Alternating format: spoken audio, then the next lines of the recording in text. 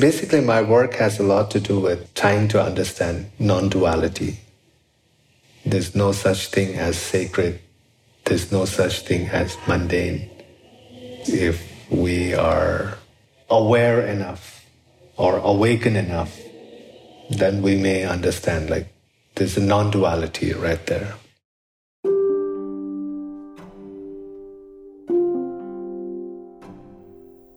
Welcome to Awaken, a podcast presented by the Rubin Museum of Art in New York City.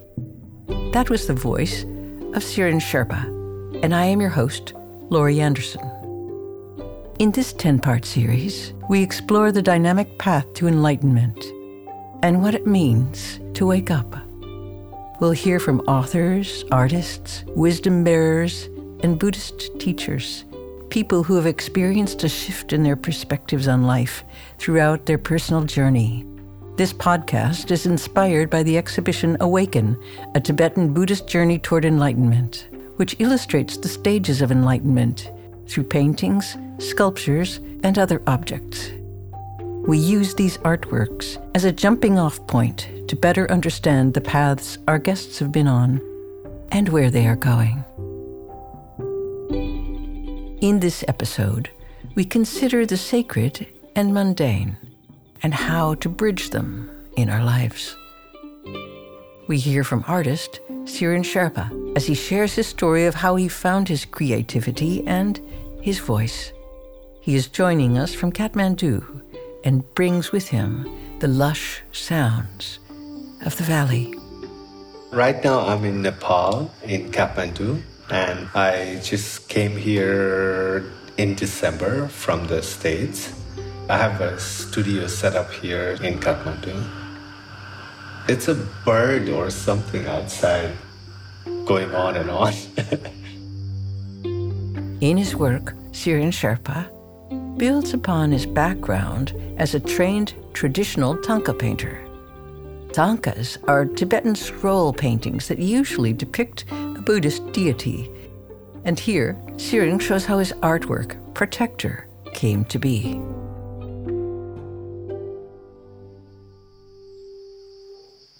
I grew up in a family of thangka painters, and my father was my teacher.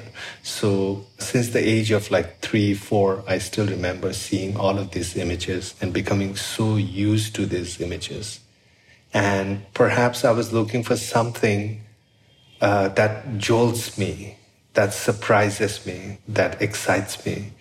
And maybe I wanted to play with these images because of that, and to come out of my desensitized experiences. Because having seen these over and over again, sometimes you become so used to it and you become desensitized.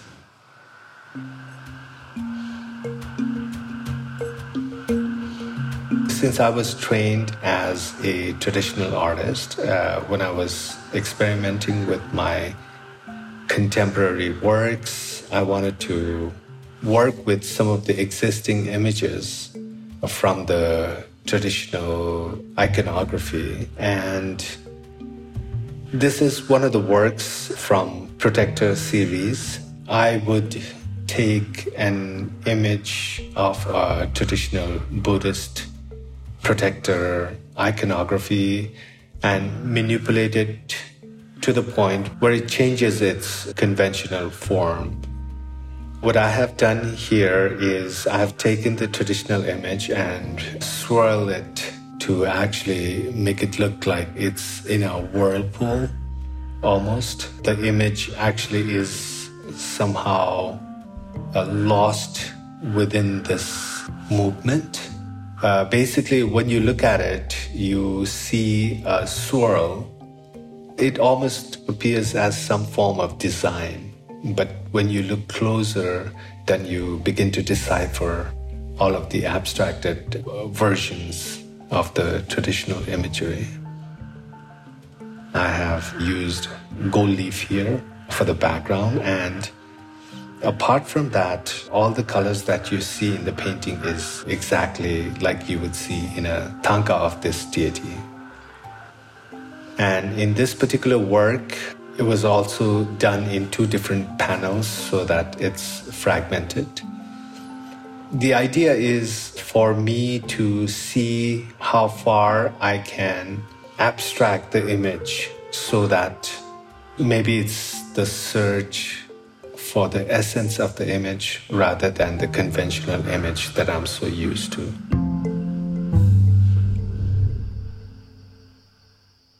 Growing up, I read Buddhist philosophy, and at times it would feel very alienated because it's so far away. For me to relate to that was very difficult. When I read the descriptions of enlightenment or, awakening experiences in poetic, very traditional language, it's way beyond my cup of coffee and a glass of water and my lunch. What is the bridge between these experiences of, let's say, awakening experiences and this ordinary mundane life? How do I translate that? So trying to bring that sacredness into my day-to-day experiences.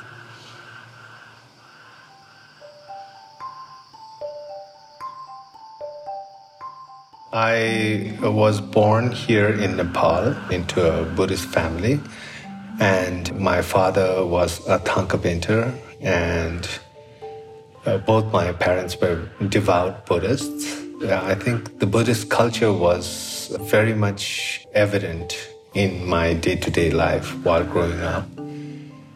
Also because having lived right around one of the most sacred Buddhist site in Bauthanath in Kathmandu, I was so familiar with Buddhist iconography, the rituals, monasteries, monks, prayer flags. So these were like everyday objects that I would experience in my day-to-day life. Morning was for rituals. I had to wake up around 5 o'clock in the morning. My mother would wake me up around 5 o'clock in the morning every morning, and she would go for circumambulation of the Bodhanath Stupa. And sometimes I did go with her to the stupa for circumambulation, but sometimes, most of the time, I had to do recitation of lots of prayers that I was supposed to memorize. So I would be in the altar room memorizing and reciting all of these prayers, while my father would be in his room like doing prayers and rituals, etc. And then after that, we would have breakfast, and then my classes began. I think I was taught more about karmic consequences. Like if you're good to others, then good things will happen to you. Definitely about compassion and karmic consequences a lot. But enlightenment, it's too far away. We never talked about it.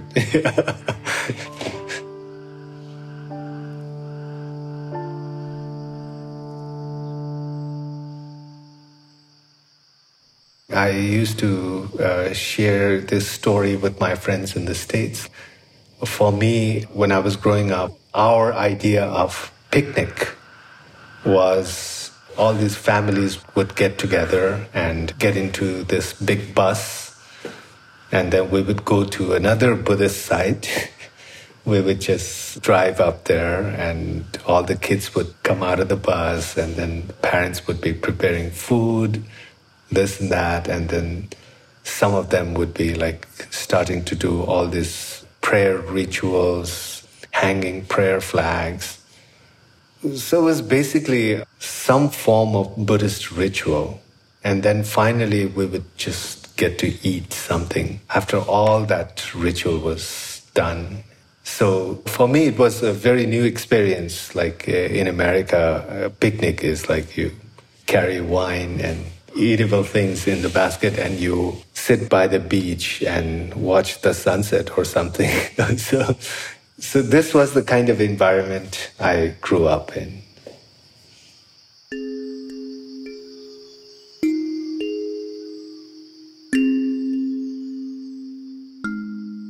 My father grew up partly in Tibet, and then my mother is from the Everest region of Nepal.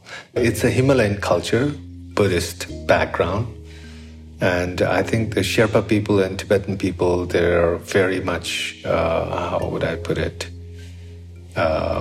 Culturally, they're exactly the same, the language.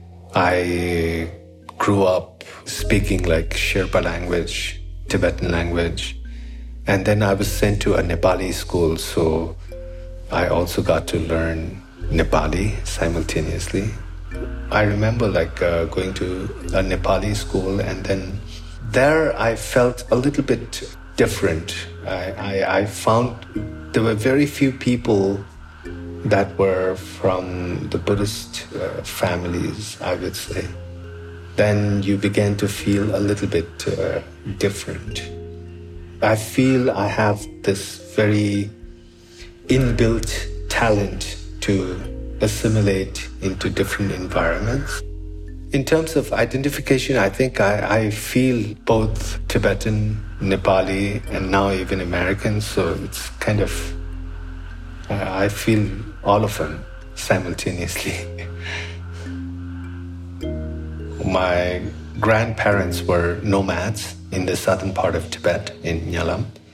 My father, I think he was 5 or 6 years old when he actually came to the Nepalese side along with my grandmother. And then at that time, there was no border restrictions or anything like that, I guess. So we had families on both sides of the border from my father's side. So yeah, they crossed the border, and then eventually he went back into Tibet and then studied Thangka painting again. So I think they had homes on both sides of the borders.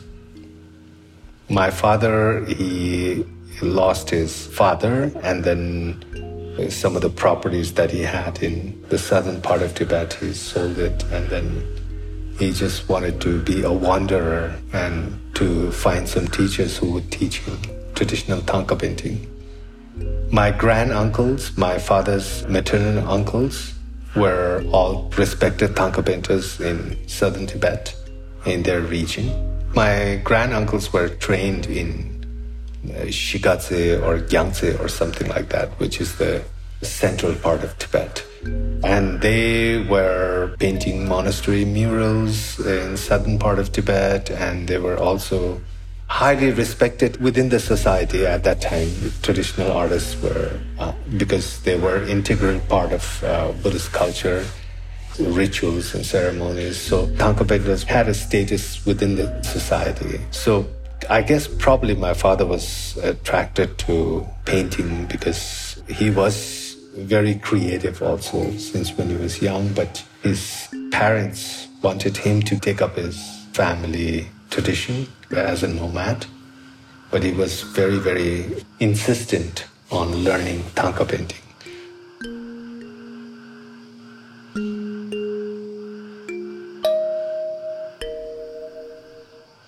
Very early on, he was always drawn to Buddhist art, Thangka painting.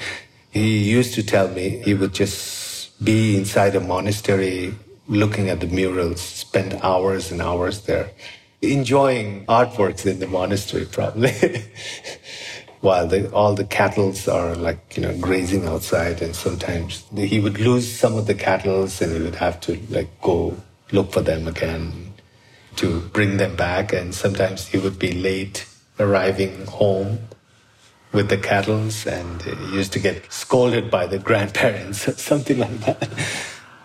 And also another thing my father told me which was really fascinating for me, because I think up in that altitude, there is a particular type of a tree that has leaves. The front of the leaf is green, but the back of the leaf is kind of like powdered white substance or something. So because he didn't have any papers to work on, he would collect lots and lots of these leaves in his pockets, and he would use a stick to just draw images on the back of the leaf where this powdered white texture where you could easily draw images with the wood or stick.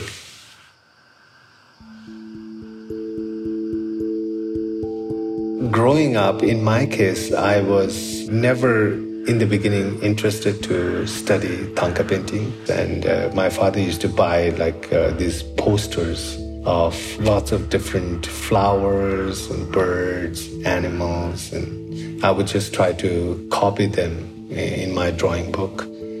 Or even at that time when I was growing up, a comic was quite popular. I was actually very attracted to comic drawings, illustrations.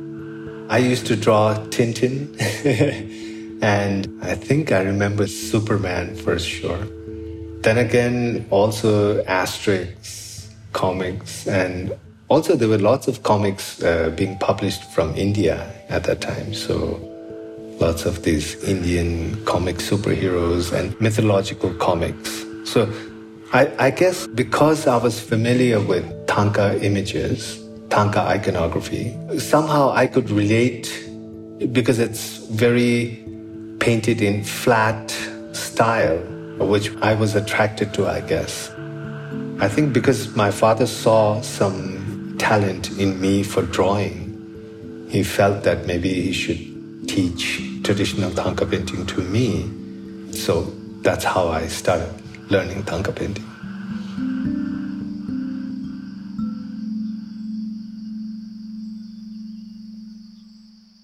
As I was beginning to learn Thangka painting, I also simultaneously was going to a nearby monastery to study Buddhist scripts, learning the alphabets and the calligraphy and prayers.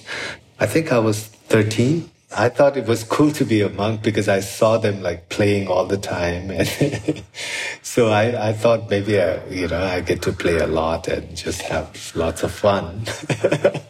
So they were playing soccer and riding bicycles and then go to their classes. Oh, my parents were totally against it. My parents didn't want me to become a monk because they felt that it was just a phase in my life where I was more attracted to free time, playing, friends, and lots of monk friends. And then it looked very fun to me from my perspective. I think I'm happy I'm not a monk. I'm very happy to be with samsara. Samsara is just this everyday mundane thing around us. Samsara is the place where one dwells before becoming enlightened, I guess. I'm very much in love with samsara. In the sense, I think I don't have that capacity or dedication to become a monk. So I think I'm just happy that I'm a lay practitioner, maybe not even a practitioner, lay person who sometimes thinks of awakening, if possible. The idea of enlightenment is too far away for me.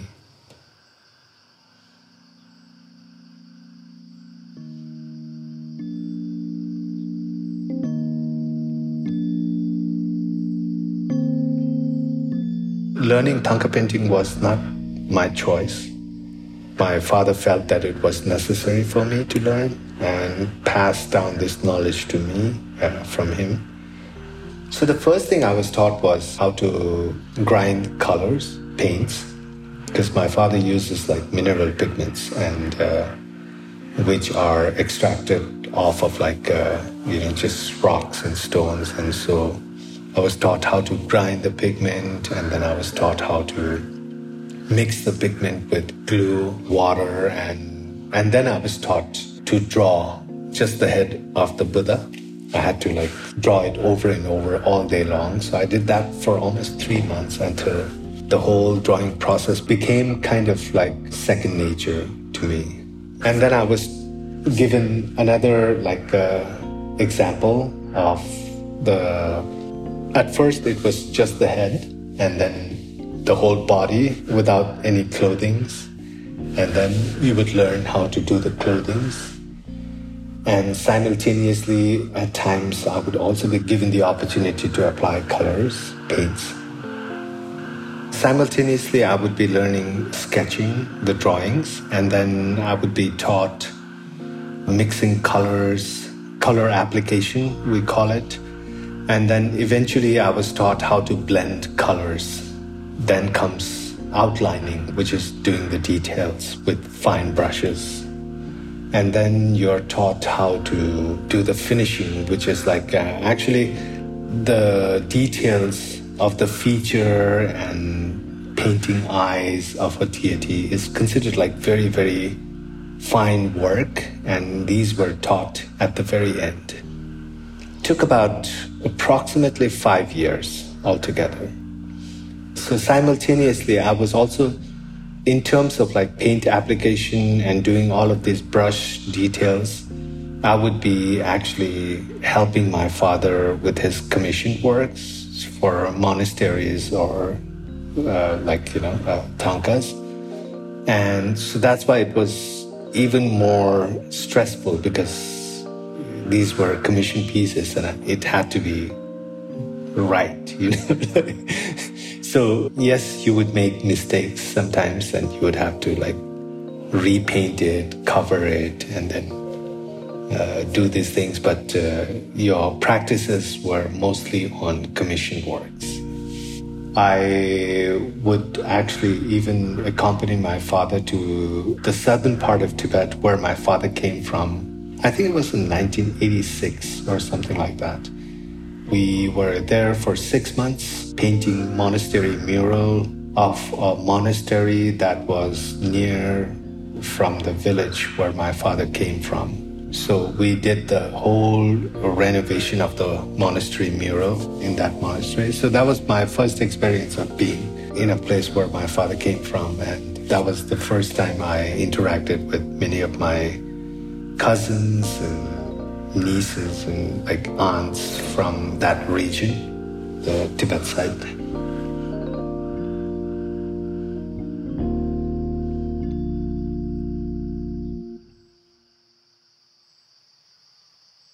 So in Kathmandu, there was this mass production of religious artworks that was happening. Every year by year, the quality of the work was degrading.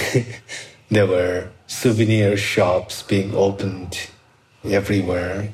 Sometimes even artworks being created in assembly line just to attract tourists. So basically these religious paintings or traditional tankas were becoming more of a souvenir as opposed to a sacred object or even valuable art.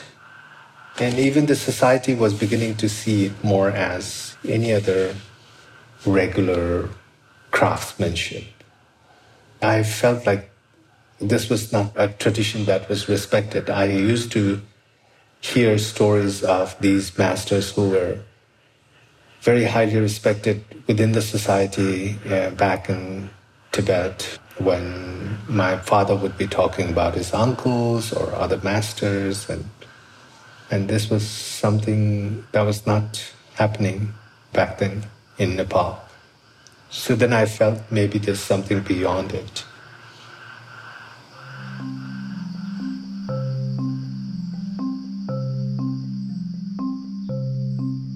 My first awakening happened when I first arrived in the US. Some of my friends actually invited me to go to the Asian Art Museum of San Francisco. So I went to this museum. We had to pay a certain amount of money to buy the ticket.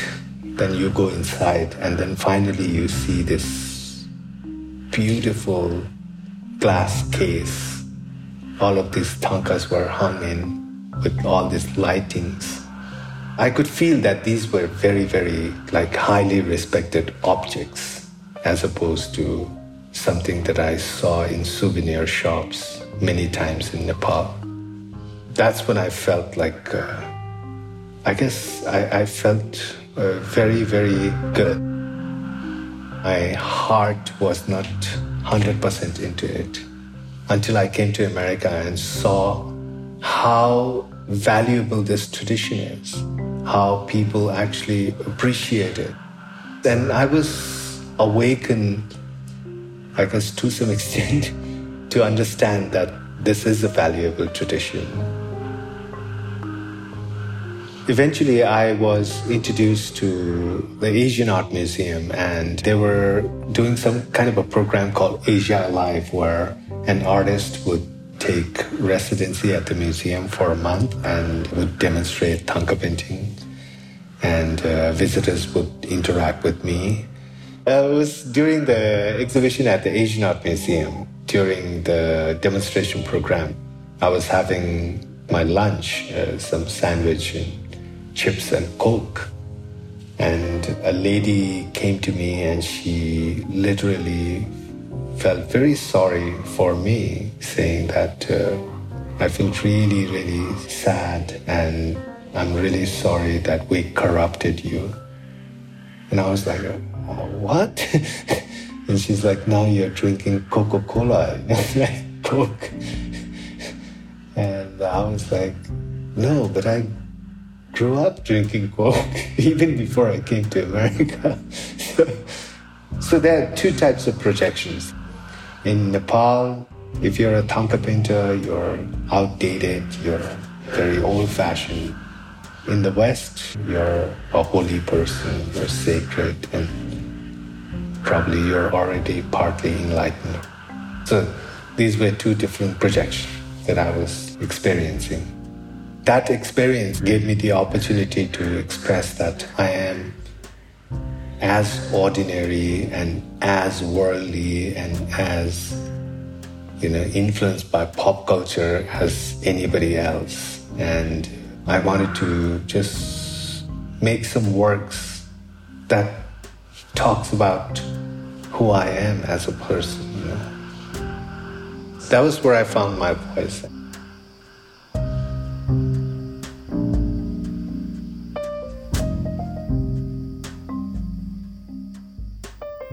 As Tsherin began to understand who he was as an artist, he found inspiration in artists like Andy Warhol and Marcel Duchamp. He found parallels in Duchamp's famous work Fountain, which subverted the expectations of what art could be, and Warhol's portraits of pop culture icons, with that of traditional Buddhist thangka paintings.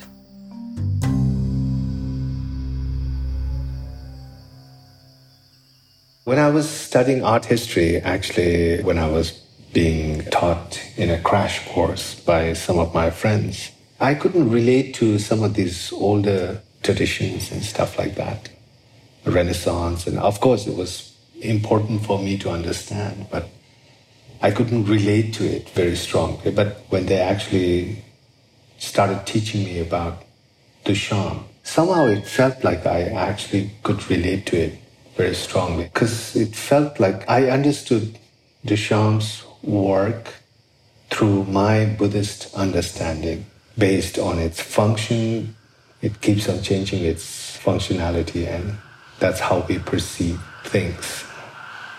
Duchamp's urinal in a gallery context is an artwork, whereas if it is in the bathroom, like it's a urinal, right? And with its function.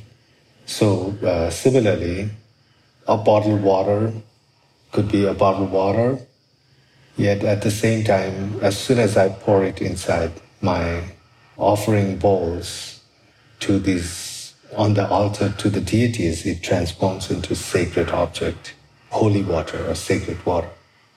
So it's not ordinary water anymore, not even water. It's an offering. It's something very precious or something very sacred. So I could relate to that. Warhol was another very important artist for me because he was again playing with lots of icons, these celebrities. So I could relate to that because deities are icons in our cultural context. And eventually I started working with the images of spirits. So these spirits are strongly influenced by the stories that my grandmother was telling me when I was growing up. Spirit of the mountain, spirit of the water, spirit of valley. It's a new character. I was also imagining like what happens to these spirits if people from this particular place had all moved on to different places. Would the spirit follow them? Because to me, again, spirit also means a collective mental phenomena.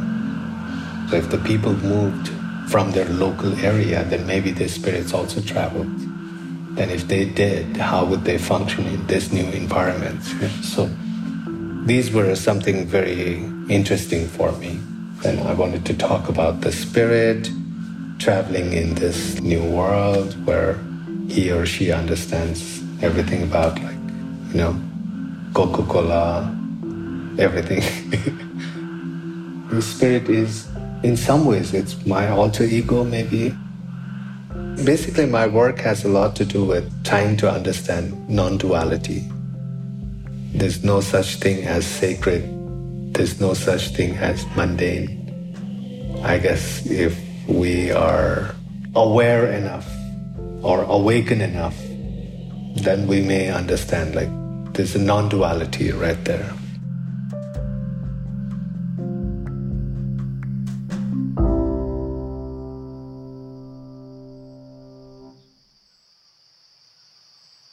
I would say art can tap into many things, like subtle emotions, experiences, expression.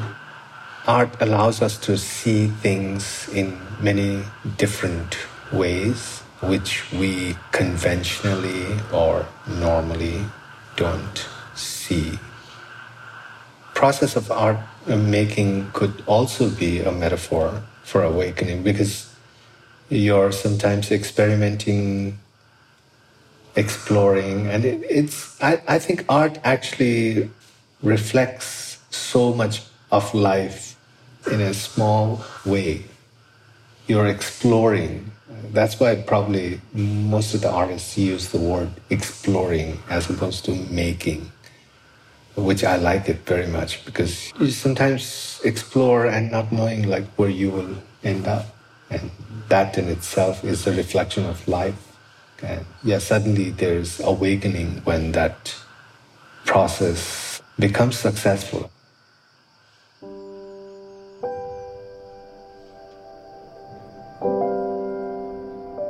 For me, art making is not just about creating an object or creating a painting.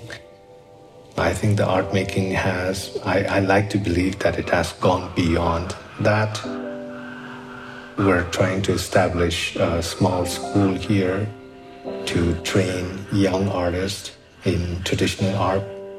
And this time around, hopefully, we can provide a proper education on traditional art and proper knowledge on traditional art to these young children that we will be trying to educate.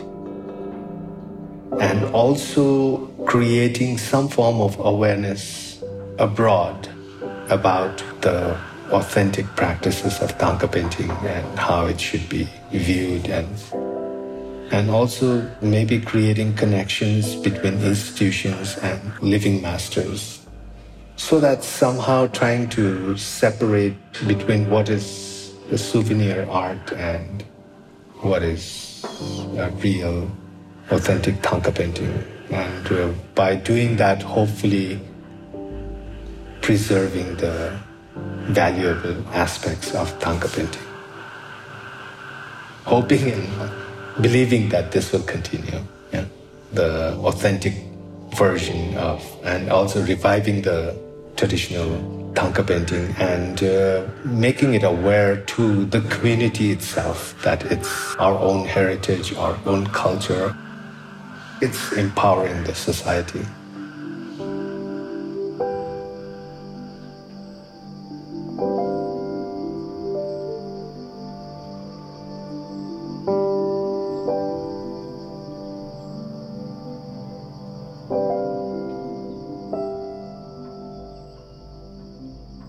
Before we come to a close, Tsherin shares one way we can experience the sacred in the mundane through a practice of awareness.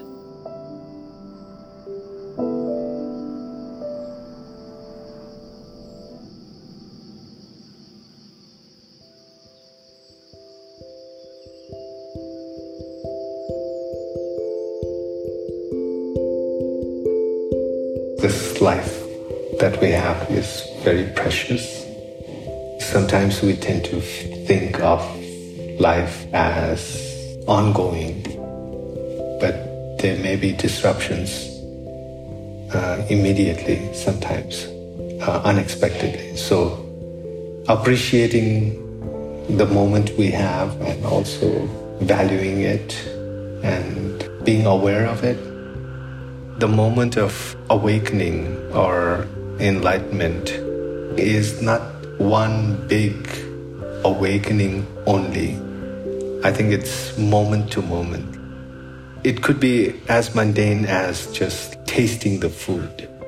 Normally, we're not so aware and in the moment sometimes. And when you actually taste it with awareness, it tastes different.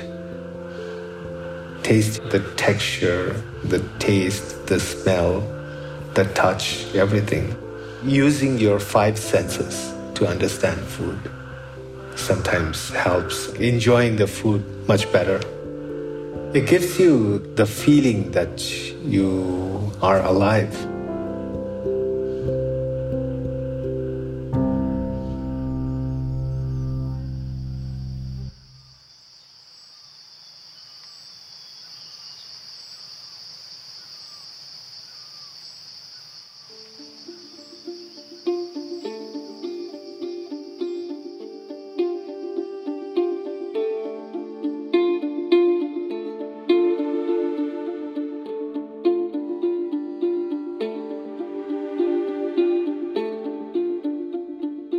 Special thanks to Tsherin Sherpa for sharing his experience with us. We really hope you enjoyed it. For more information about our guest and to see images of the artwork in this episode, visit rubenmuseum.org/awakenpod. If you're hungry to continue the conversation, join us on Instagram @RubenMuseum.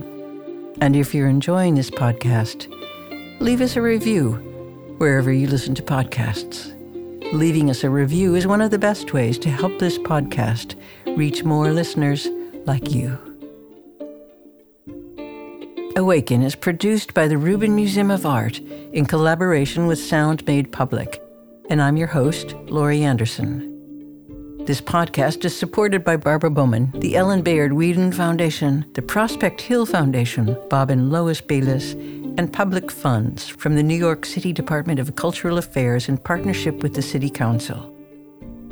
Awaken is sponsored by Tricycle, the Buddhist Review, a print and digital magazine dedicated to making Buddhist teachings broadly available.